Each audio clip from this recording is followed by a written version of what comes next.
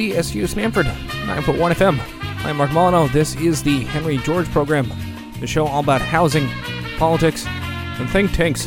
Today the program, we launch a new season of the show, and what better way than to go back to Palo Alto and talk about the Embarcadero Institute, a local policy research shop that's, in a way, they're a think tank who advocates for low density. But on the program today, we have Stan Oklobdzija. He is a research director for California YIMBY, and we'll be picking apart the actual claims made by the Embarcadero Institute in their papers. Without further ado, let's get into things. So, Stan, thank you so much for being here to talk about the lovely, prestigious Embarcadero Institute. Hey, Mark, thanks for bringing me on. Always happy to spread the word about our favorite SF waterfront named think tank.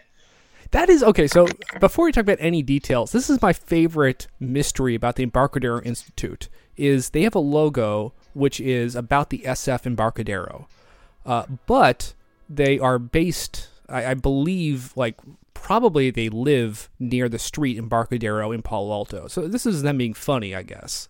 I guess so, yeah. I mean, I'm from the East Bay originally, but it's been a while since I've been to Palo Alto, so my you're knowledge... missing out. Yeah. So, the Embarcadero Institute, they have been around. I think you cannot find any reference to them before 2019. I don't know if they were on paper before that. They're just, But let's talk about kind of the ecosystem they spend their time in. And I think this has to do with the entire world of housing projections. In the most important number, we're going to talk about a lot of different agencies and stuff, but the most important interface is RHNA, the Regional Housing Needs Allocation. So just for people who don't know anything about this, what's the general 1 minute pitch on what RHNA is, what it does, and why? Yeah, I mean, so it's kind of a complicated thing, but essentially California's HCD, Department of Housing and Community Development, sort of sets goals for housing production based on job growth in varieties of generally multi-county sort of conurbations in California. So up there in the Bay Area, you all are part of ABAG. They all have these funny acronym names too, so you're ABAG. ABAG's not as funny as SCAG is down in... I was just about to say, I'm down here in Los Angeles where I'm part of SCAG, which is, I don't know, maybe that's kind of a worse name than ABAG. I don't know. Also, this is one of my pet peeves. It's supposed to be regional, and ABAG, it covers the Bay Area in a kind of sensible way. SCAG, because Southern California has the worst counties, Riverside and San Bernardino go all the way out east. What makes some reasonably sized counties down there? What are you doing? No, it's craziness. I mean, so I come to the housing world. I'm a political scientist by training. Did state politics, and so one of the things that we do when we're looking at data and stuff is look at the county level, because everything in America is sort of at the county level, and it makes a lot of sense, until you start to get to about Nevada, and then you just get these gigantic western counties, right? So I mean, I think one of the largest counties in America is Riverside County, I believe. It's just massive. It's state level. So yeah. Which means that you have the San Bernardino Riverside metro area is the size of a state. It's just ridiculous. It's very crazy. Stupid. Yeah, I guess in ye olden times when you were surveying the place by horseback, it just was a lot easier to do things like that. By the way, just a sideline to make sure we get disclosure. You do have a dog in the fight. You're with CA YIMBY. You are not, as I am, just a person who has a blood feud against the Palo Alto NIMBYs. But of course, keep that in mind. But we're having arguments on a technical basis. But continue with talking about SCAG and more. Oh yeah. So no, like you said, I am the research director of California YIMBY. Just signed on about 5 months ago. So, I'm making the big YIMBY shill bucks with California YIMBY.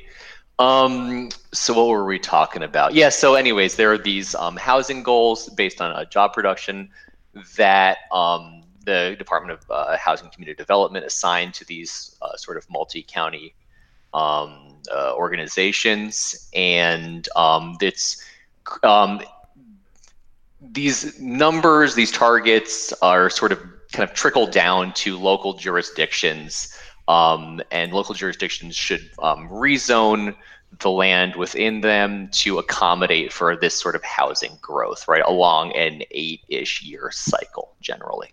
I guess about a year ago, right before COVID hit, talked a little bit about the kind of local methodology. We had Victoria Fierce, who was on the methodology, committee, kind of talking about the nitty gritty of, you get this big number, at the state level, and it kind of splits up between all these different regional levels. And, I think between the four big ones, San Diego, SCAG, ABAG, and then the Sacramento one, it's 80% of everything. It's just those correct.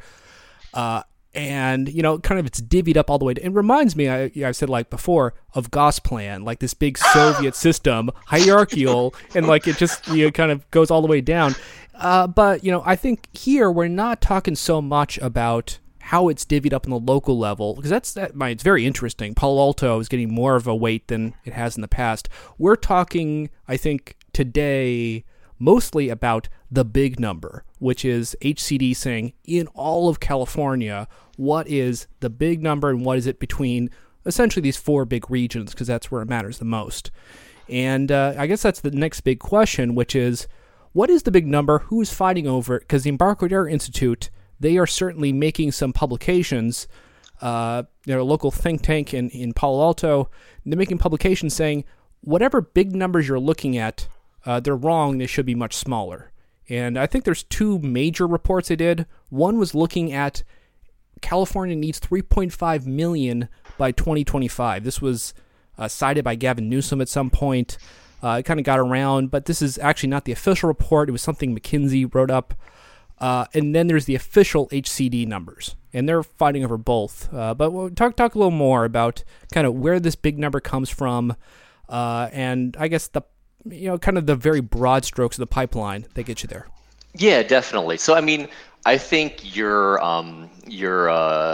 comparison to Gosplan is very apt. It's kind of an interesting thing that we do, right? So, I mean, like we are ostensibly a free market economy in the United States, right? And like in kind of the sort of a free market economy, one of the sort of principal things is that like high prices are a signal of unmet demand, and then suppliers will increase their supply in order to meet this demand, and sort of everything kind of falls back to an equilibrium price. It's sort of the thing they run you through in undergrad economics and such. I mean, how much that reflects reality on the ground is a different sort of thing. It's probably a different podcast, right? But in general, prices at least can be useful. That's one takeaway people generally have. Yeah, right. No, I mean, prices definitely are useful. I mean, the fact that a beer inside Dodger Stadium costs like 9 billion times more than a beer just the bar just outside of Dodger Stadium is probably a good indication of monopoly powers of beer sellers within a baseball stadium. Location, baby. It's true, right? I mean, you gotta get that kind of fizzy Miller Lite to enjoy the boys in it's blue. Not baseball without it. But yeah. So, but I mean, I guess the overall numbers, there isn't a whole lot of prices that reach this pipeline all the way till this final HCD number. And just, I guess, it starts with, it's first baked in the Department of Finance. And this is, I guess, the, really rough draft of everything. So any other details you have on kind of, how that's cooked up? Yeah, right. And so like within the Department of Finance, there's these various tranches of housing production, right? So we should have a certain number of these units should be built for market rate, and then a second tranche of units should be built for below market rate, and then some should be built for very affordable housing, right? And sort of the way in which a local municipality has to zone to accommodate this demand is different, based just sort of on ideas of like, you can't really build a McMansion that's going to serve someone making 30% of area median income, right? Like, it's just sort of a not realistic projection. And so that's kind of the general thinking that HCD utilizes when coming up with these housing production targets. Yeah, it's interesting. I was reading I think a now defunct a publication called Palo Alto Pulse from 2014. Never heard of it before, but it was funny. It was a 2014 article about RHNA, and they're saying, oh God, you think that Palo Alto's already, building a lot? You think we're already being, dumped upon by all this construction? It's going to get worse. We need to, zone for 2,000 units, 1988 to be exact, in the next 7 years. It's like, how are you going to do it? We're already building as much as we can. But here's the good news. RHNA it's a suggestion. You have to zone for it. You have to have the capacity, but afterwards you don't have to do it. And that's what they're saying in 2014, which is really funny because that's completely accurate. That is until it finally got some teeth with SB 35. Exactly, and and now we're seeing places have to at least build part of it. It is notable, though, the mandate is only for the above area median income stuff and not the affordable units. You could look this in two ways. One is maybe it's more difficult politics to get people to build affordable housing. The other one, too, is unfunded mandates. Like, anyone can always allow above median housing to be built, but you can't really kind of point to say you must build subsidized housing and pay for it. I mean, I think you can, but people feel like that's not fair. Give us money to do it. So I don't know. Is that a right way to look at it? Yeah, I mean, it is true. I mean, there's this we live in this really odd sort of equilibrium point in California right now, right? I mean, so I don't know, around the 1960s, 70s, we just sort of stopped building generally in California. And moreover, stopped building in places like here in Los Angeles. There has been these gigantic down zones where we just sort of took areas that were zoned to fit, I don't know, thousands of people, and then knocked that number down so they could fit hundreds of people, right? So we are in this kind of odd point of scarcity right now in California generally, such that what would normally be affordable housing, right? Like the sort of progression of what would be a new unit, and as it sort of ages and becomes less desirable, becomes what they call naturally affordable or naturally occurring affordable housing, has really sort of stopped. So such that you will see, I mean, what's that joke from Silicon Valley, like in the first scene where Richard is riding the tech bus and he's looking for a new place and he's looking at his phone and he's like, why is everything in Palo Alto so expensive? It's so shitty, It's right. Yeah. No disrespect to Palo Alto. None at all. Yeah, right. So I mean, if we are going to build what deed restricted affordable housing, right? So housing that has to be made available for low income individuals. The sort of financing scheme to get something like that constructed is a bit different, right? I mean, a developer will throw some money down if they believe that they can turn a profit on this construction, right? That's sort of kind of their raison d'etre, why they do exist and stuff. If a place is going to be built specifically for low-income individuals, that sort of changes that cost calculation, right? And so normally they'd be looking for subsidies from the state, from the state or the federal government through the low-income housing tax credit program, and stuff like that, right? So the financing model gets pretty complex pretty quickly. You have to load it up through external funding and or value capture like IZ at the local level. Right. But the main thing is it takes some work. In any case, I have the numbers from Palo Alto in the last couple cycles because they do this in 7-year chunks for RHNA. In 1999 2006, they hit a 200% of their market rate, and then 47% of their affordable units or subsidized units. Right. So, that sounds bad, but it gets worse. In 2007, 2014, this is the one the last one that is completely finished. They had 78% of market rate, or kind of affordable above median, and then 10% of affordable. Just absolutely awful. What's going on, guys? And then finally, the one they're in. So this isn't done yet, but I'm looking at numbers from last year. 27% of market, which is like, that's a very bad number. They have 75% to catch up in, less than, 2 years now. And then 8% of 8% for subsidized. So not good. But but the overall question is, okay, so this is, the cities get these, mandates of sort, and now they actually have some teeth. But, why are they going to say that California says you must grow as opposed to saying you can't? And they have kind of a big number. And as far as I see, the Department of Finance number, it's good to separate, like, it isn't so much of this is meant to be, prescriptive of this is how things should be.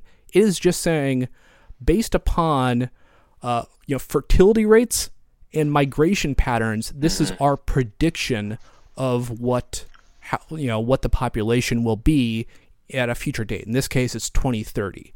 And I believe they say that the population of California will be 42 million, which is, just a little bit more than we have now by 2030. And this is, just to be clear, this is a reflection of the fact that unaffordability is driving people out of the state. We have out-migrations, especially for lower-income people. That's exactly right. Yeah, no, that's exactly right. And it's a really difficult thing to sort of try to plan your housing around a projection of what growth will be 10 years in the future, right? There's so many variables to take into account, right? So, one of the things that sort of economic literature has shown is that, in periods of economic recession, or what we have in California with housing unaffordability, what they call headship rates, right? So the size of a household generally starts rising. So that can be because people don't leave their homes, right? Like, if you are growing up in a place like Palo Alto or Cupertino or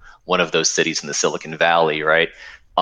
It's just impossible for you to go and find a place to live on your own, right? So you'll stay at home with your parents, right? A lot of folks will start bringing like family members into their house and forming these larger multi-generational households, which also has an effect on housing demand. That's a question. How crowded should we be? I think if it's a should question, it's qualitative of saying everyone deserves some space, some privacy. I remember reading kind of a goal for like post-war Britain housing, and they said we want to make sure that a family with kids, they don't have to have siblings of different sexes share the same bedroom. Which is like, okay, well, that's a qualitative goal in mind. And I think in California, there isn't, like, insofar as this, insofar as the Department of Finance, there's nothing qualitative about this. They're just saying that we're getting more crowded, and if you look at, kind of what's going on in recent, it's creeping upwards. And definitely what do we do about it? So it's a good question. Yeah, no, that is, it's become an especially acute question right now with the COVID pandemic, because one of the things that we've seen, at the beginning of the COVID pandemic, back like around March and April, there's a lot of derp being published about the relationship between urban density and the spread of the COVID-19 virus. The great scholarship Joel Kotkin wrote some great articles about that. You said it, not me. So there was a lot of that, unfortunately, in the LA Times. What's his name? Bill de Blasio and Andrew Cuomo in New York were saying, well, of course, there's an outbreak in New York City. We're the densest place in the United States. Meanwhile, cities like Seoul, Hong Kong, Taipei, Singapore, with the density that puts anything in the United States to shame, hadn't had cases in weeks, right? So there was just a lot of I'm trying to be judicious, sort of false conflation between density and the spread of COVID. But what scholars in the intervening months, there was a study from the University of Maryland, Public Health Department, back in July, I believe, sometime over the summer, that shows this link between crowding, right? So the U.S. Census Bureau and HUD, Housing and Urban Development federally, define crowding as an average of more than one person per room, right? So if you're getting into a bunk bed situation, or you're getting people like sleeping in the living room and that sort of thing, which is, quite common in California cities. You're starting to see sort of defined crowding, right? And so what we've seen, especially here in Southern California, the Los Angeles region has some of the worst crowding in the United States of America. We see that in sort of lower income communities of color in Los Angeles. COVID is just tearing through these households because there's just nowhere to socially distance and to isolate if you've suspect you've come in contact. Brittany Mejia of the LA Times has a really great story from a couple of weeks ago about how this played out in a house in Boyle Heights, which is a East LA, really right across the LA River from downtown, sort of lower income Latino community.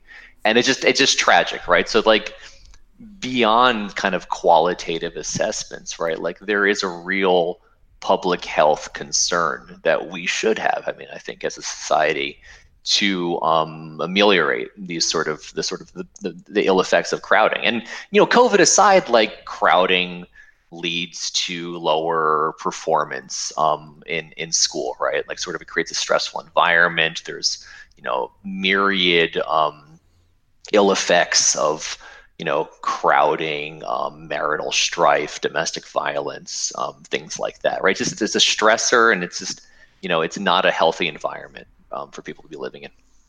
Yeah, and I think it's worth mentioning. We have this headship rate, which is overall just a number, how many per household. But let's be clear, it is not like people are like sitting on that average. We have a very divided population, and we have a lot of people living in plenty of space, and then the people who can least afford it, you have, you're mentioning communities in Southern California, but, in East Palo Alto, unlike Palo Alto, you have multiple families crowded into one home, and of course, that's, a lot of people per house. And look at homeless populations. That is basically dividing by zero in the overall average here. They don't have a home, and yet, that's the worst of all. And, so I think it is really, if you want to be humane here, it should be, I'd say in my mind, about setting a floor. Everybody should not have a crowdedness above a line, and instead, we kind of look at this average, which I think, I mean, let's be clear. Prop 13 has kind of locked in a bunch of boomers into big houses. I think it's unfair if we're kind of saying that they work towards the average when really it's two different worlds in a lot of ways. That's absolutely correct. And I mean, I think like this idea that this headship rate, that this average is something that's sort of baked into stone. And I mean, there's a lot of, I think, sort of systemic racism in this idea that just certain communities are going to have these large headship rates, and that's just some sort of cultural artifact rather than something that's born of economic necessity. I mean, I think a lot when I think about headship rates about the fact that the state with, I believe, the largest, this is an old stat. I looked into it a couple of years ago, so if it's changed, apologies. But the state with the largest household size in the United States is Utah, which makes sense, right? Given the prevalence of the LDS faith in that state, that typically there would be large families, and that's something that's sort of like built for and accommodated for in Utah, right? But number two is California, and I think there's really two dynamics at work, and I don't think many people would doubt that. Yeah, I mean, we talk about what should you rate the household density against? Should it be a declining population such as New York as a state? New York, I think you could say does that mean there's a bunch of empty houses in Syracuse? Is that what they're saying? As opposed to, we're a growing population. That's what they say. I mean, and there's a question, is this because people are having families? Or in fact, people are leaving to have families, and then we're full of a bunch of people in their 20s and 30s living with their parents and having roommates. It's, it's very hard in one number to, I guess, accommodate all these different types of way people live, and which ways are good. I guess Utah, people having families, that's their choice. It seems like it's working for them. I think there's a lot of people in California who are crowded up with roommates and they're in their 30s and they don't like it. No, absolutely. Right. And I mean, I think sort of the way that our housing allocation process sort of assigns causality like that, right? So that there would, it's expensive, it's difficult to find housing, it's hard to find adequate housing. And so people are delaying they're delaying starting family household formation technically, right? And so like that is some sort of reason why we don't need to build housing. Like, I mean, the snake starts eating its tail at that point, right? And, there's a simpler way to do this. It's a way that like it's been done around the world. It's the way that, it kind of used to be done here in the United States. And that's like literally when there is signals of demand, you build to accommodate that demand. I was reminded just offhand, you have an article in one of your posts, you had a graph of the history of California housing production, and it was single family, multifamily. And like it's incredible to see. Like, I think the highest point, there's 300,000 built a year, and this was half multifamily, half single family. And like I'm looking at this graph, and the multifamily's in green, and the single family's in blue, and it looks like you're running across like some hills, and you got like waist high grass, and then like you get to the end of it, and the hills are like falling down, and like they're dropping off, tremendously. But most of all, the grass, like the multifamily, is down to like foot height. There's no one's building that anymore. It just that's the story. Like, I don't know. I think it's just very weird that we kind of qualitatively look at this, but, let's be very clear. The RHNA allocations say nothing about multifamily versus single family. It's just about number of production, and, you kind of see what people do with it. No, that's absolutely right. I mean, some of the work I'm doing right now, some of my research is looking into why the grass got mowed, right? Why that multifamily housing number or sort of production started dropping off. And I mean, I don't think it's much of a coincidence that this starts dropping off around the 1960s and 70s when explicit racial segregation was shot down by the Supreme Court, shot down by the Fair Housing Act of 1965, right? And so a lot of communities in California, but across the United States, were sort of looking at like kludges to develop to sort of keep explicit segregation going implicitly. That's it. Yeah, I look forward to reading this. And I also read other stuff, too, about kind of the early 1970s real estate investment trust boom on multifamily development. And it burst, and it never, like, basically never recovered. Like, that was the end of the entire story. I'd love to learn more, because it just sounds wild to me. But, okay, so back to, I think, the important people here, the Embarcadero Institute and their reports. When they're talking about the 3.5 million, I think they say correctly, the McKinsey, their methodology is pretty clumsy because they really just kind of look at effectively their own version of headship rates. And they are looking at the headship rates of New York State for whatever reason. And they're saying, this is pretty clumsy. And then they have their own methodology, which is at best equally as clumsy and at worst just completely baffling. So you wrote an article talking about this report from Embarcadero. Just talk about what people should have the takeaway or what they did here. Yeah, I mean, well, let's start with the McKinsey report, right? So the McKinsey report, for folks that don't know, is this report McKinsey did about how many homes does California need to build by I think 2025, I believe it was. Right. Yeah.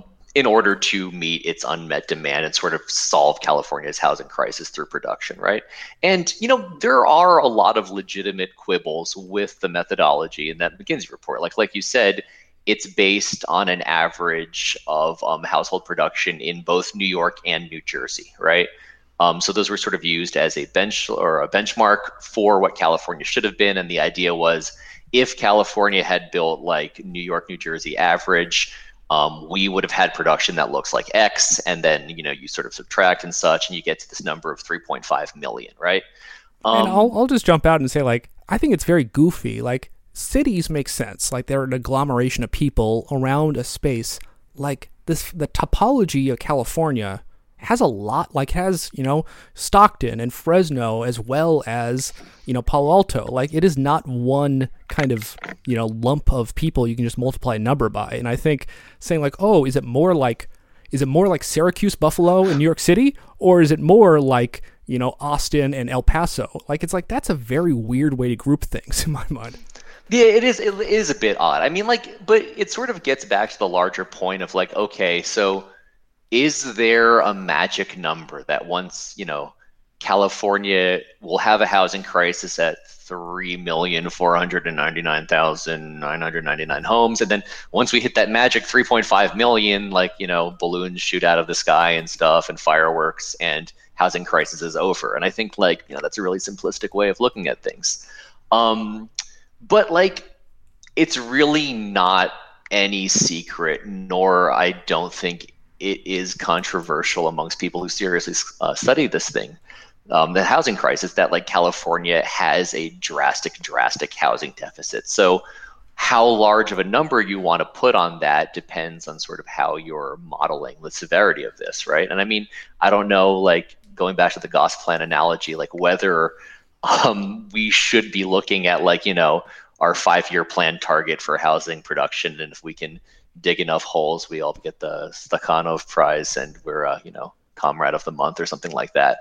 But so they take the Embarcadero Institute takes this sort of legitimate, issue with the McKinsey report, and then just sort of just goes in a very, very odd direction with some of their calculations, right? So like, I don't know. I think it's a sort of example of kind of reducto ad absurdum, right? Like, yes, you could have a difference with this 3.5 million figure and using New York, New Jersey as a benchmark, right? But then, okay. The core change for, I guess, pass one of the Embarcadero Institute is, okay, instead of 2.63 per household, which, that's I'd say to me, that's a pretty high number. That's the New York number. They say, let's use 2.84, which is Texas. And I guess that's because Texas, like California, is more fertile as opposed to the old and dying New York. I don't really think that's perhaps true. But in any case, they're kind of saying like, well, if we take a good number instead of a bad number for our sake, it's better for us. So I'd say, okay, it's pretty sloppy, but, I mean, ultimately, you can say 2.84 instead of 2.63. That's not insane. It's just kind of goofy and sloppy to begin with. Right. Yeah. And it's very, I mean, like it's sort of reducing something as complex as like modeling demand for housing to a ratio, which is insane, right? Like, I mean, if it were that easy to sort of model housing demand, like using an Excel ratio, like, I mean, I wouldn't be sitting here on this podcast. I would be working for some real estate company and making millions and millions of dollars. Unfortunately, it's a lot more complex. Well, go on. Yeah, I'm just saying, like, and it doesn't even, like, the people I hear all the time saying, oh, can't we just build out in the Central Valley? Go to California City, some big empty plot, and just build everything there. It's like, well, if you're just trying to fulfill a ratio, you can. Like, that states it. But, like, that isn't really the world we live in. I don't think a lot of people around here would be helped if California City gets a bunch of housing. No, of course. And I mean, like, going back to Texas, right? Like when you look at Texas, the reason there's a sort of difference in the number of homes built in Texas, right? Like why this ratio is a bit lower is because Texas is having this sort of unprecedented population boom driven, in a not insignificant part by people fleeing the high cost of housing in California, right? So the largest destination for out migrants from California is the state of Texas, right? Harris County, Houston, Austin's county, whose name I forget off the top of my head just now, places like that, right? So people are sort of leaving California and heading off to Texas, right? So Texas is having this population boom. The cost of housing is still cheap in Texas because Texas's sprawl model can be sort of accommodated. They haven't hit the carrying capacity around their transportation infrastructure like a lot of our cities have. We sort of have the sprawl model going back several decades here, right? And so Texas sort of has this housing deficit based on this large influx of people. But Texas production numbers are so much higher than California's, right? So like California has this similar ratio to Texas because people are leaving and our housing production has been just stagnant for decades, right? So, I mean, like you're just working with a denominator issue here. It's also a matter of kind of what kind of statefulness are you incorporating? What is the history in this ratio? And if you're looking at Texas, They have a certain ratio of people to housing, but it's notable that in the last X years, they've been keeping up, which means a couple of things. They have the momentum, they have the capacity, and they also have a stock of housing which is depreciating in that kind of sweet spot that's going to get cheaper in a few years. As opposed to California, I think over half of our housing is like built in the 70s or earlier. It's like, that's not going to depreciate more than it already is. If it's already, close to 40, plus years old, it's like, I think you probably maxed out what the actual rotting of the structure is. And like, we don't have that nice stock from the 80s and the 90s that is going to be like aging into affordability because we didn't build it in the first place, which is very different than Texas and us. Yeah, that's absolutely right. I mean, that's the dynamic that we're working with here in California. I think in that blog post, I include this graphic by Dowell Myers and a team of researchers over at USC's Price School that sort of shows the effect of this, right? So like when there isn't any, when higher income people are priced out of home ownership, right? They start moving into this higher tranche of rental housing, right? And the people that would normally be buying or renting into that are pushed down and so on and so forth until you get to the lowest tranche of rental housing. And now you have sort of middle income individuals or kind of upper middle income individuals outbidding people with low incomes for that housing. And I mean, the results of that you can see on the streets of any California city, right? I mean, our unhoused homeless population in California is the highest in the nation. It's quite atrocious. Yeah, it's a notable thing I see in the discourse and everything is a lot of people say filtering is a dumb way to do it. Filtering is never going to create affordability. And I'd say, okay, I could say we need to do better. We need to do more radical stuff. I get your point, but it doesn't seem like anybody denies that reverse filtering is happening. And it is, because I mean, rich people living in crappy old houses is happening in our most expensive cities. And no one is denying it because it just is true, which implies you've made a mistake when you see people making high six figures living in some extremely bad old house. No, 100%. I mean, and that I think is the gentrification dynamic in California we're just sadly overlooking, right? I mean, when you go and you see these sort of rotten Victorians, kind of drafty, crappy windows in San Francisco, and see people that are really like you said, high six figures, fighting each other and baking cookies for a landlord to try to pay some absurd amount of money in there, that's gentrification isn't just sort of one of those new kind of boxy apartment buildings that everyone loves to hate, right? Gentrification happens when people are buying into these units that previously held low-income individuals. Yeah, it's not just the aesthetics. Aesthetics will not save you. But okay, so Pass One by Embarcadero is this kind of let's look at the ratio but change the constants, which okay, whatever. And they say oh, it's much lower than we thought. Whatever. The second one is, I think, in some ways funnier, is they said, okay, well, let's try to get the ratio from first principles. And they just kind of have a bunch of XY graph of every state, of basically population and housing, and it's more or less a linear line, which is perhaps not surprising. People kind of live at similar rates on average in different states. But then what they do with it's pretty funny. So I should say more about that. Yeah, so more or less a linear line, I think, is the operative thing here, right? So, when I first started at California YIMBY, I was sort of looking at sort of the state of play of, what's out there in the great discourse wars of 2020, and came across the Embarcadero Institute report. And it was interesting because this was about November of 2020 or so, right? So I'm looking at this scatter plot between the number of housing units in a state and the population.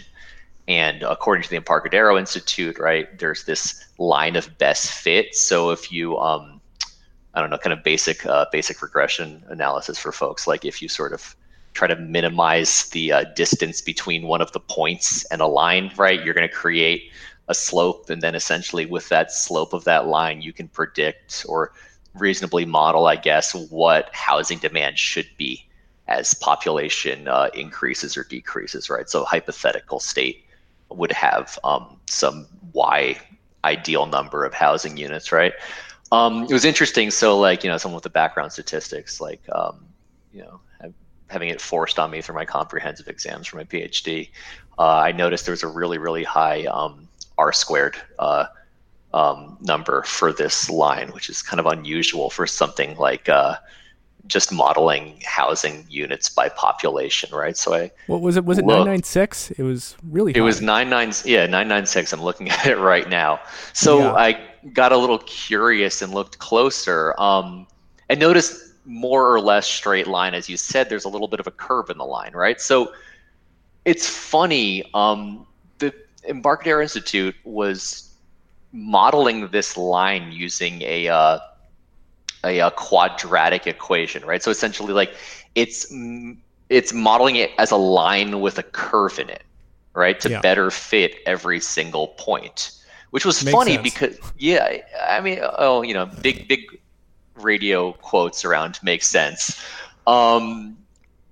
It's funny because it was something we had just seen a few months earlier with the Trump administration claiming that COVID deaths would drop to zero by, I think it was June of 2020, right? Yeah. Because they developed a cubic model that would show it, right? And so, which, remember that, like if you actually look at the graph, it started out with like a hump. It's like, okay, this is good, and then like it pistol whips up to like some crazy, like it's like this snake out of control. It's like, well, this is not really what you'd expect this to look like.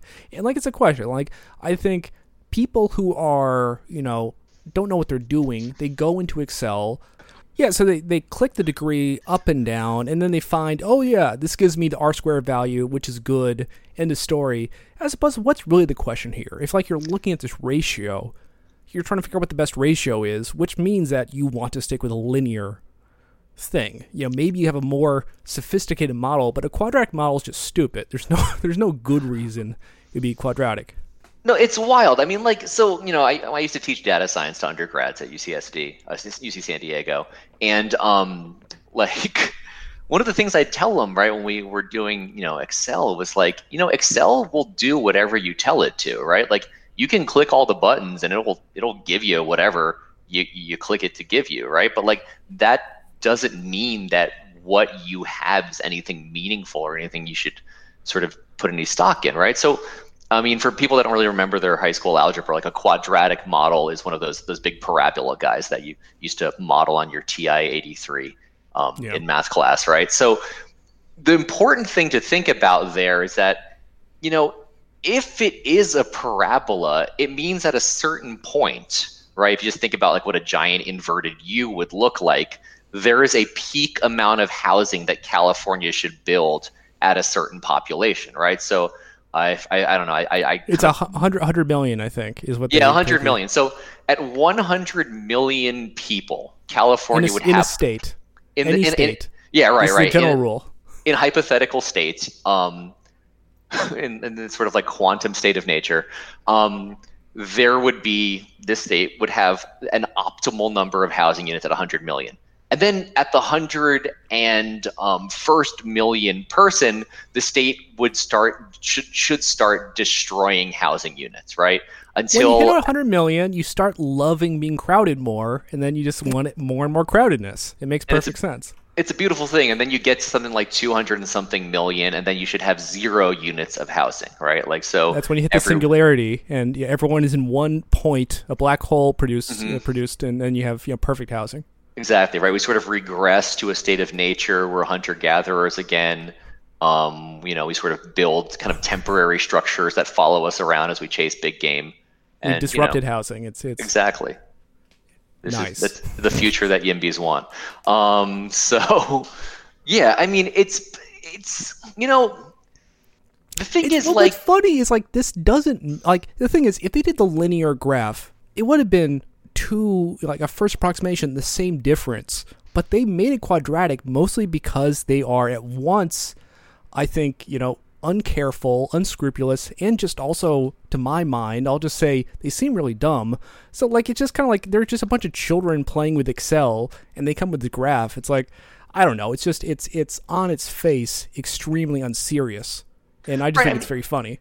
Yeah, so like if you bend the curve down, you're gonna get a slightly lower number, right? And I mean, who's gonna read the footnotes? Who's gonna look at like a squared term in this equation and say, wait a minute, this is wrong, right? Like not many people. And like I think this gets to a bigger point of what these folks are trying to do here.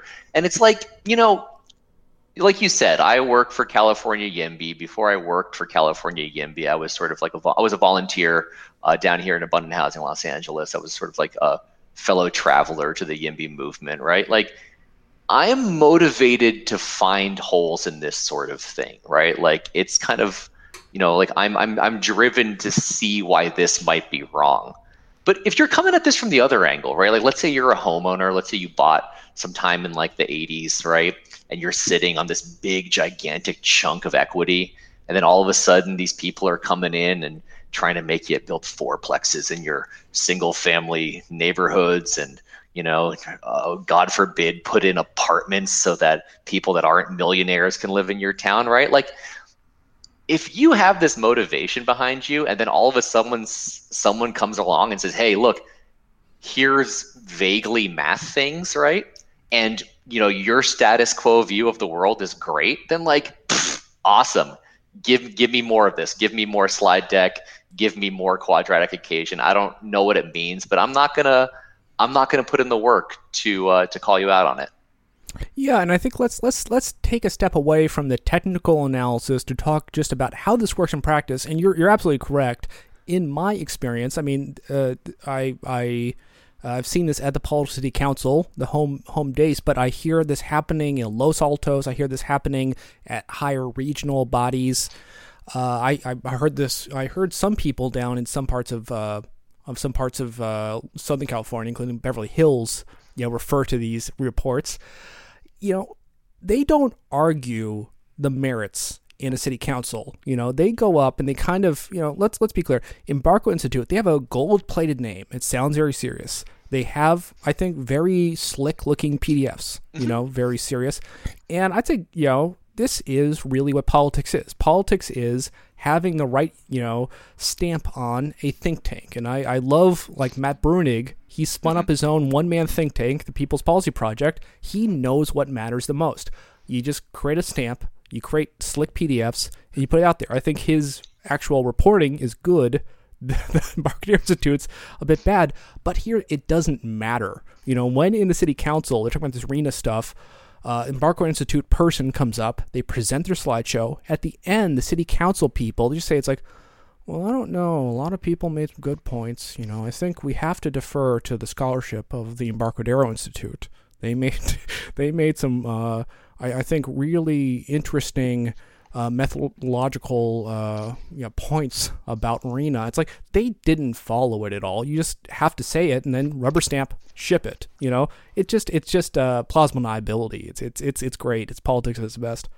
Yeah, I mean, like, the stuff around housing, like the stuff around RHNA allocations, like it's complicated. It's really complex, and like frankly, it's kind of boring, right? Like it takes a really special sort of person to want to sit and like go through this alphabet soup of acronyms and like go through these sort of complex processes, unnecessarily complex processes, in my opinion, right?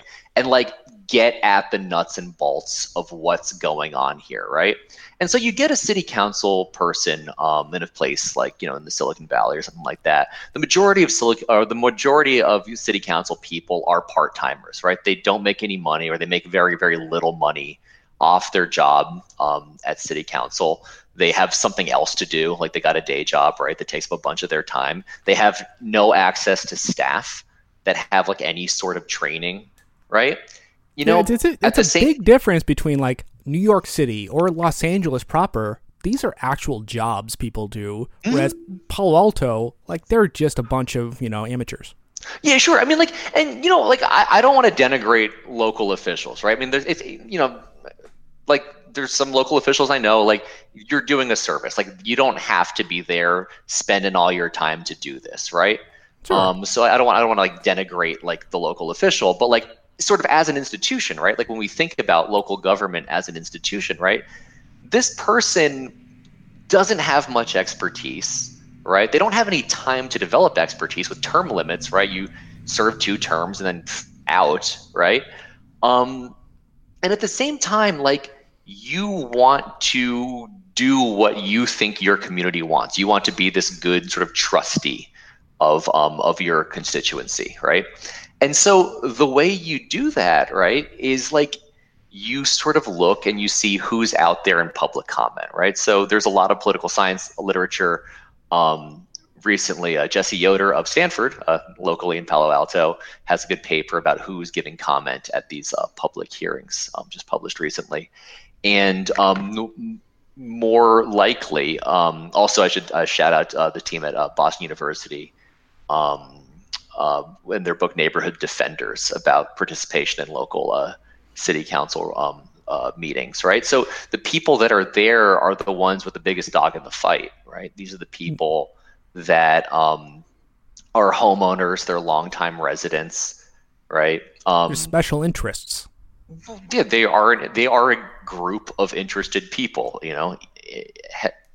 ergo an interest group, right? Yeah. And so you have this pressure of your most vocal, but also most likely to participate constituency, right? The ones that are going to vote you out of office, the ones that are going to launch a recall against you if they don't like you.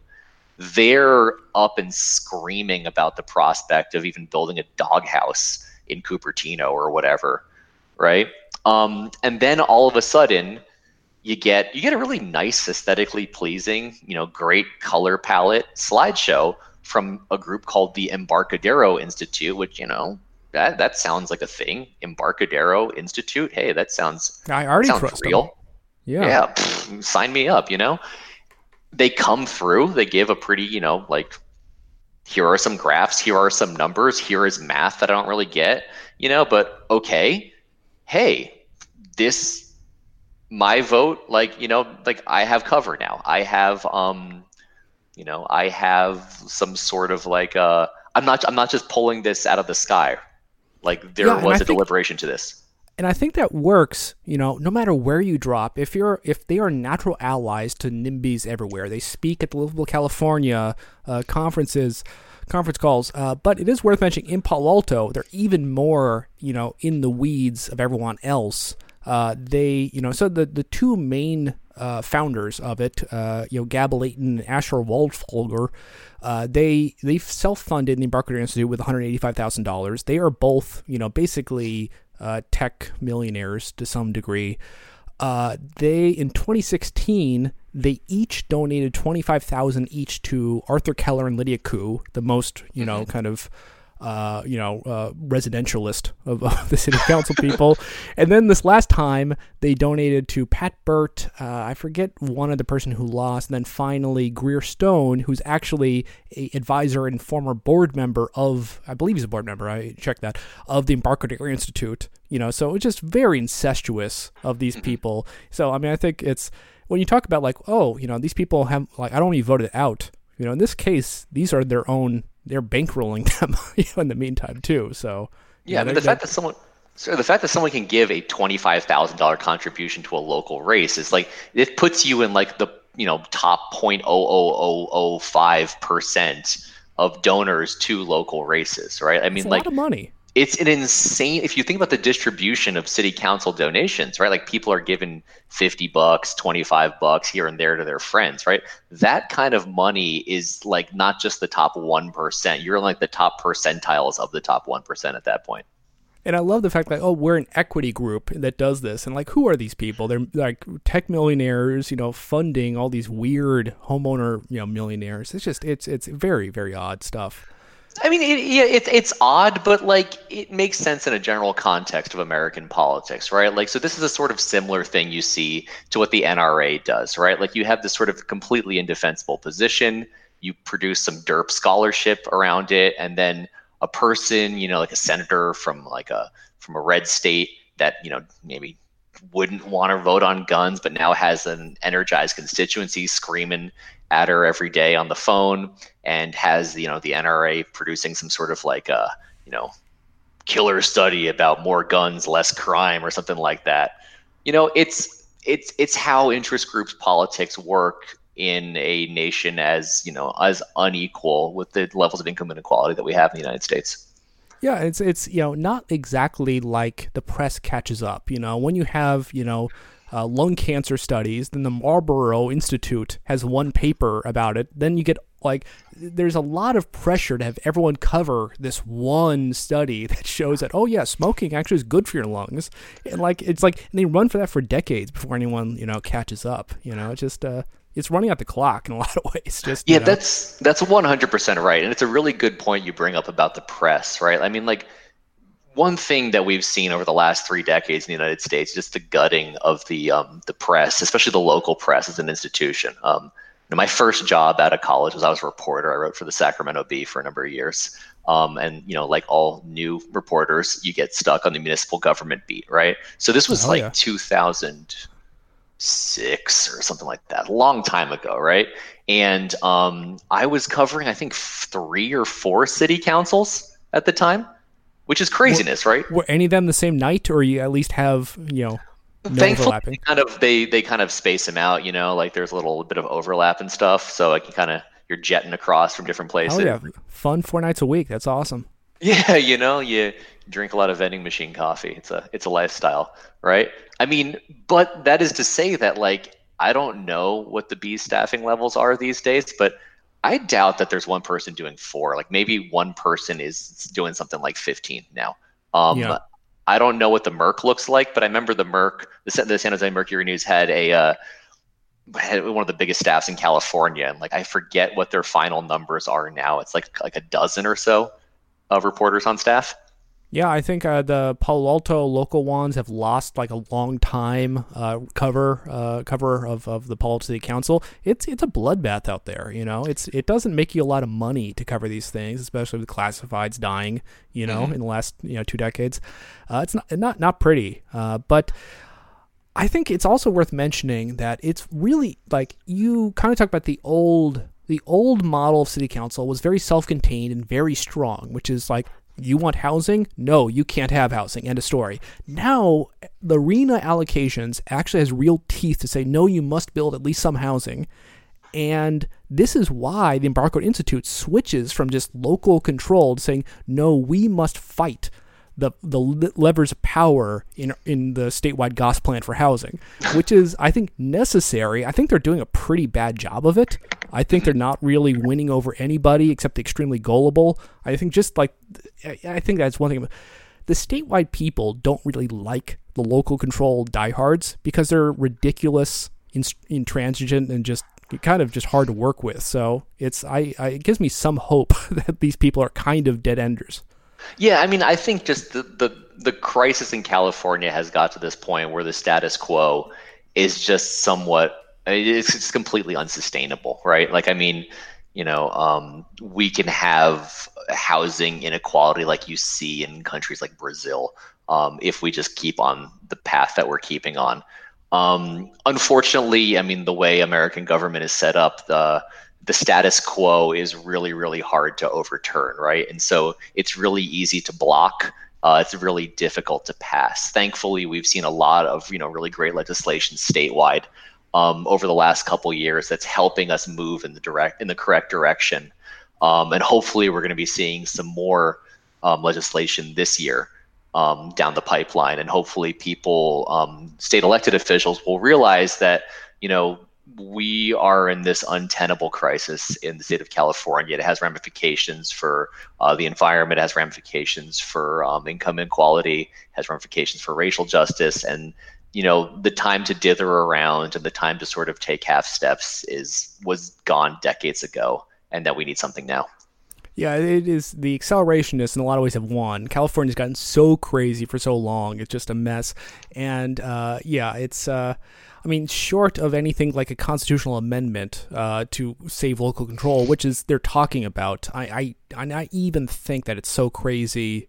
I mean, Prop 22, bad stuff passes. Who knows? But I love the fact that, okay, you have the big upzoning bills have died, but at the same time, you get all these technocratic RHNA tweaks have gotten through, which is like, oh, God bless them. They get all the boring stuff through because I think all the NIMBY chuds are too stupid to really kind of follow this stuff. More technical stuff. I think the other stuff in the original 3.5 doesn't really matter. They also looked at look at the overall number of jobs, multiply it by the overall ratio, and we should actually have less housing. It's like, okay, great. That's clearly stupid. Let's move on. Just a very dumb, dumb conclusion with no justification other than let's look at two numbers. I don't know, but let's. If you have anything about that, but I'd like to move on to the double counting after this. Yeah, no, I thought that's what we're talking about right now was the double counting. Oh, I want to talk about the double counting is their next report, which was different than the jobs housing balance thing. But yeah, no, you're right. Yeah, okay. Yeah, the double counting is more or less them saying SB 828. SB 828 was, I think the bill was called Fixing RHNA or something to that effect. More or less it said RHNA isn't great. For the reasons we mentioned earlier, it takes the Department of Finance projection, takes it as more or less the gospel truth, and rolls with it. Instead, the fixes, I think, had a couple of categories of fixes. You can talk about it, or I have a few things in front of me, but just maybe a little bit of background on 828. Yeah, no, 828, you probably should handle that one because this is when I was still a part-time YIMBY. I was sure. Not full-time in the movement. I don't remember the specifics around that one.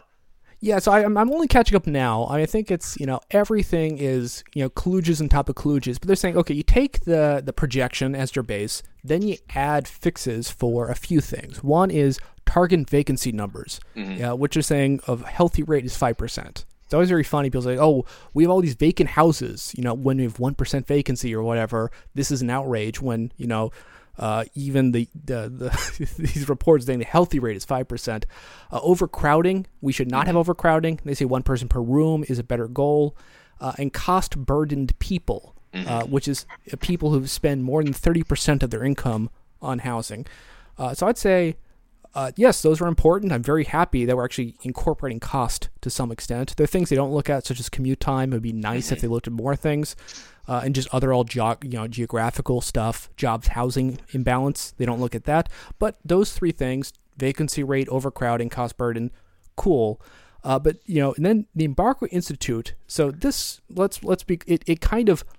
it bumped up the overall RHNA rates, and the RHNA rates, they went up from last time, I think in the Bay Area, 283 to 441,000 this time. So that's a pretty good increase. Southern California, massive, is like 600,000 to 1.3 million. It almost doubled down there. So huge increase. And that's just sort of the work that the overcrowding and the cost burdening, I guess, triggers, right, or sort of multipliers in 828 we're doing in Southern California. I mean, the Bay Area is sort of the poster child for California's housing crisis. Just sort of the kind of ridiculous numbers you see out of housing prices there. But I mean, in Southern California, there's a lot more entrenched poverty than up in Northern California, right? So our housing prices here are really kind of digging into people's wallets a bit more, right? I think the thing with the vacancy, if I remember right, and this is in 828 is super complicated. It was kind of adding a little buffer to the numbers as well, right? So they picked 5% such that it would sort of kind of account for errata as well. Is that correct? I'm not sure. I saw they picked the number out, but I mean, of course, you can't really say, oh, this is a healthy rate, this is a non-healthy rate. Everything is relative. I mean, I think you can say it's good for renters to have a good buffer stock of empty housing. It gives you more leverage, but it's very hard to say what's correct, what isn't. I think the Embarcadero Institute says they oppose the number. So that's okay. So their reply is they opposed it. Said you're double counting. It shouldn't have grown. It should have been back to the old rate. And they gave a few reasons why.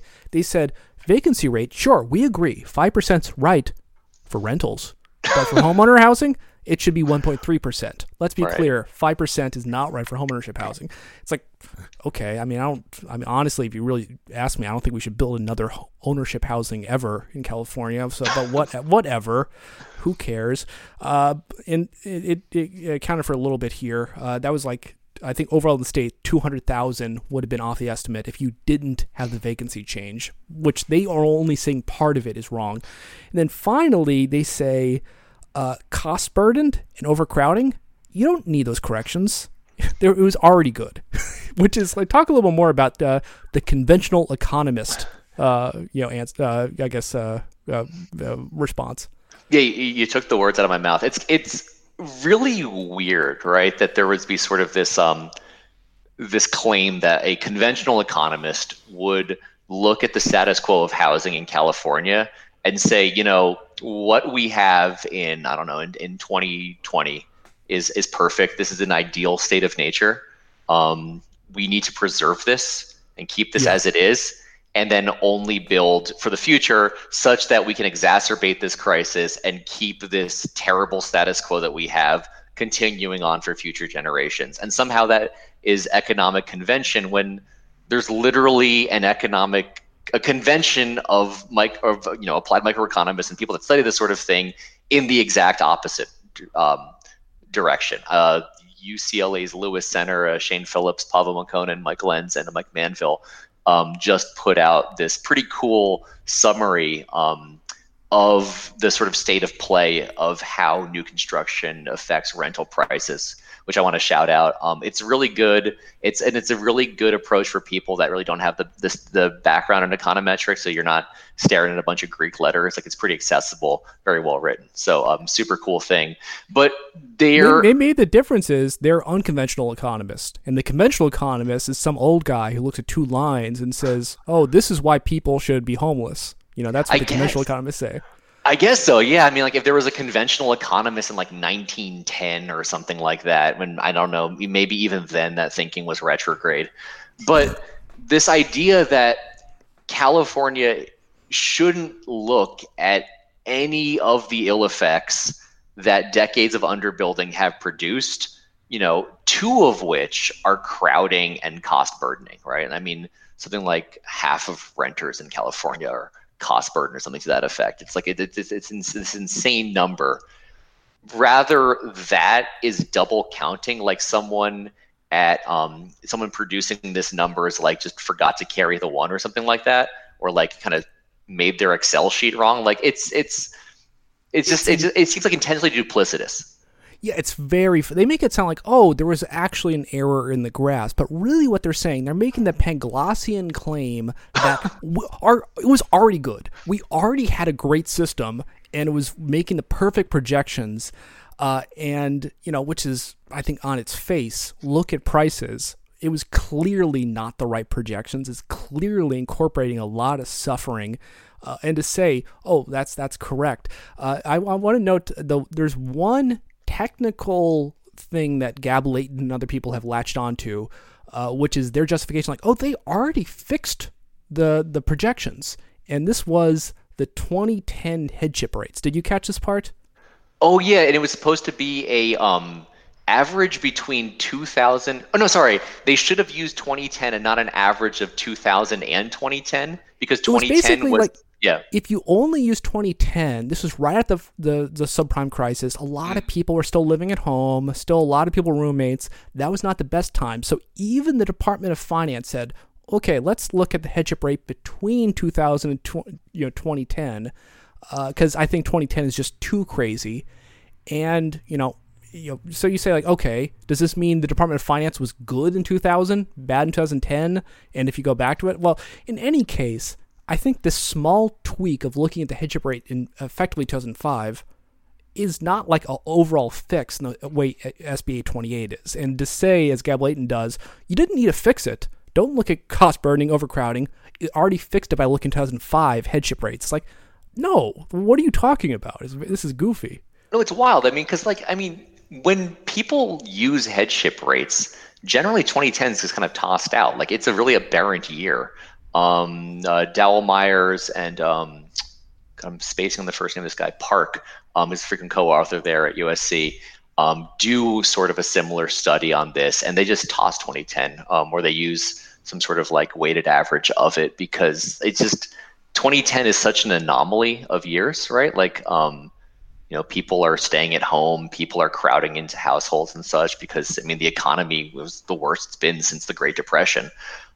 So like that's just kind of, I don't know, it's kind of derpy to me. Yeah, it's like you use the census numbers, you use them, but like they're not always very clean or useful numbers. 2010 is a bad year to use. The same thing too with like the 7-year estimates. It's kind of goofy because you did it in 2010. This was after subprime. Then you're doing it like around this cycle now, and now it's like, oh, this is wrong because of COVID changes everything. It's like, well, when is the good time? 7 years, a lot is always changing. Right. I mean, like you could go back and do 1990 headship rates, but then there was a miniature recession in 1990 as well, right? So, I mean, I think it speaks a lot more to the effectiveness of using headship rates as like a really determinant factor. Sure. So, I mean, using like, there was a recent report that came out. It's a team of like 8 of California's just real eminent housing experts, Chris Elmendorf from UC Davis Law, Jessica Traunstein from UC Merced's Department of Political Science, right? The 3 aforementioned folks from the Lewis Center and some other folks, Ethan Elkind from Berkeley was on there as well. And they looked at just the housing jobs imbalance, right? That's that one factor, and found that if you factor that in properly, the Bay Area should be getting something like 250 additional units to its RHNA allocation over that 441,000 that it was assigned in this current cycle, right? So I mean, I don't know. It's very hard to say. Like, it's like we're in such. I mean, everything is so screwed up. Like, really, in 7 years, what should you aim for to fix all this? I don't know. Like, I honestly think it's maybe multiplied by a factor at 10. I feel it's very goofy to try to figure out what you're going to accommodate, because it's kind of like, what is the new wedge of additional housing, and then you fix. I don't know. It's all broken. I think we need a kind of different system that iterates and tries to get prices that make sense for once or something. No, I think that's absolutely correct. And I mean, I think we should be looking at, we should be, instead of thinking of housing unit production goals, like we should be looking at affordability as a metric. We should be looking at commute times as a metric, right? Yeah. If we want goals that will really sort of further a better, kind of more just California, we should be looking at trying to keep people out of cars for these insane commutes that they're making, right? People should be able to live within like a 30-ish minute commute on mass transit from where they work. People shouldn't be having to crowd 10 people into an apartment, right? Like, these are the sort of goals we should be looking at, right? Rent shouldn't eat up 45% of your income, right? Like, that I think is a more worthwhile thing to pursue than just some, magic number that we should hit, right? And I think like zoning, to the extent that it should exist, should be sort of done in the service of that. Yeah, I think looking at outcomes and try to match them is a pretty sane thing to look at. But let's talk about one more thing that the Embarcadero Institute, I think there's some like obvious wisdom in here, but it's very funny how they approach it, which is the constant refrain: we're already building enough market rate housing, we're not building enough affordable housing. And like I mentioned earlier, I mean, like even Palo Alto, like in their own like hitting arena, yes, they have always failed at affordable housing more than market rate. This is nothing new. But the real question is, okay, I agree. It would be great if we can create cheaper housing more than more expensive housing. But how do you do it? And I think the weird line in my mind they cross is they want local control. They love local control, but they say cities aren't able to afford to build affordable housing. So, like, what do they want? Like, I don't know. I'm stumped here. I mean, I think like it's really just an issue of a disingenuous want for any housing, affordable or otherwise, right? I mean, if you think about the wave of municipalizations that took place like around the 1960s and such, like a lot of these communities were built specifically to be exclusionary, right? And to keep certain people out, right? And that certain people was often, racial and ethnic minorities and low-income individuals, right? So this idea that, all of a sudden, like, no, we are welcoming Palo Alto and such, and like, please come live in apartments, like it's kind of laughable, right? So this idea of just affordable housing becomes kind of a convenient out you can kind of keep your progressive bona fides, but say like we only want a thing that is impossible, you know? Yeah, it's really strange because we want a thing which is impossible, and we have no sane system to actually build at the level. Because like you can look through the process to get affordable housing built in Palo Alto is insanely hard, and they don't do it. They just don't do it. And like, okay, they say like, okay, the Embarcadero Institute, they list all these things saying like the problem is we don't have state redevelopment agencies having money towards affordable housing anymore. I mean, let's be clear, at its peak, this was something which was much smaller than like federal light tech funding. This is 1.5 billion versus 5 billion. Yep. So that's thing one. Light tech is king compared to this. Thing two is we've had more bond issuances to have affordable housing. So there is money out there, but okay, here's the punchline. This money isn't going into Palo Alto. Like, they're not building it there. And they, like, I listen to them. They say, well, you need to understand, Palo Alto's high land prices. It's just not going to happen here. It's like, okay, what are you going to do about it? Like, what is, like, they just whine and whine and whine that they want local power, but they also are just babies who say, we can't do anything. It's like, what do you want out of this world? It's maddening to me. I mean, yeah, like, so the end result after all of this is you get no new housing. And it's like, oh no, I've got no new housing. Aw, shucks. Oh, well, next time, right? I mean, it speaks to a point. You mentioned all the financing mechanisms for affordable housing, but even when all of these magically get into play, you run up against local control. So you run up against people complaining that, oh no, the project's too big, it's out of scale, there's no parking, the massing is wrong, et cetera, et cetera, et cetera. It gets into California Environmental Quality Act issues, it gets sued, it gets taken to court. All of these delays add cost, and that just eats into the funding, right? So there's a great story from Liam Dillon in the LA Times about a year ago, I think, something like that, about building affordable housing in Solana Beach, and just how eventually these units just ended up costing something close to $1 million per, right? Which is obscene for a townhouse. And if you're getting to the point where each affordable housing unit costs on average $800,000, you're not going to get much of it. And I mean, what are they willing to give up? Because I'd say if you really want affordable housing, you should say, okay, let's do the right thing. Please take a knife to my throat. I am giving my life up to the service. Palo Alto is now a ward of the state. The state now can place affordable housing anywhere. You know, a state, public corporation can build public housing. In the middle of Palo Alto, it's by right. No approval process.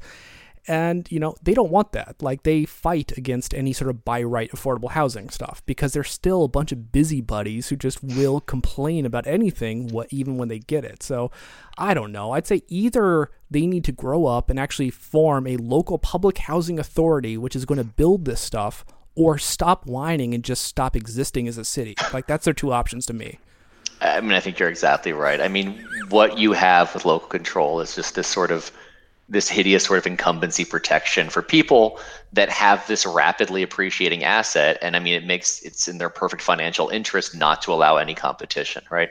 Any new housing devalues the one scarce asset that they currently own.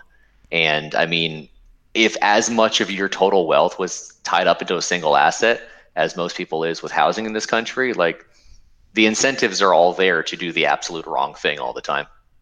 Yeah, it's a bad system, and I think, it's hard to get from here to there. I just am positive. There's one thing I'm positive of. It's Gab Layton and the rest of the Embarcadero Institute have no actual desire to change anything to create a better world. It is just pure, fear and, and just creating any kind of illusion that, they are for equity. And I just think it is at once sloppy, goofy, meaningless, and I think fundamentally evil. And I just don't know. It's like, I think it's very nice. I'm pretty sure that the higher levels, people are ignoring this, but I think it's local control is, I think, the last peer in that it just sounds good to people. I don't know. Like, that's why it makes me it's very hard to undo that part. Yeah, definitely. I mean, like it's sort of one of the many faults of American federalism is you have this sort of this veto power by this kind of like this tiny The municipality, this tiny tiny. landed elites. Exactly. Yeah. I don't know. I think thankfully in the case of the Embarcadero Institute, I think there was just an incident about a week ago in Los Altos of them trying to cram a presentation in that wasn't properly noticed, and it was done during public comment or something weird like that. And thankfully, some other members of the council opposed that. So hopefully, people are getting wise to the scam and realizing that hey, like you're an elected official, you are sort of a custodian of the public trust, and it's time to start working for the people of California. Oh, funny. So, yeah, that's basically all I wanted to talk about. Any other final thoughts? Feel free to share, or you just kind of say where you can find your, blog posts and other analysis. Yeah, so check out californiayimby.org, CAYIMBY.org. I have some stuff up there. Follow us on Twitter. We're doing a lot of stuff. We're making a lot of moves this legislative session. Doing some really exciting stuff. So stay tuned and come check us out. Cool. Well, it's been a pleasure. Hey, Mark, appreciate it. Thanks so much. It was a lot of fun. We have been talking to Stan Oklobdzija all about the Embarcadero Institute and their bad research. You can hear this full episode and all previous episodes of the show at the website seethecat.org. This is a presentation of Case Issue, Stanford.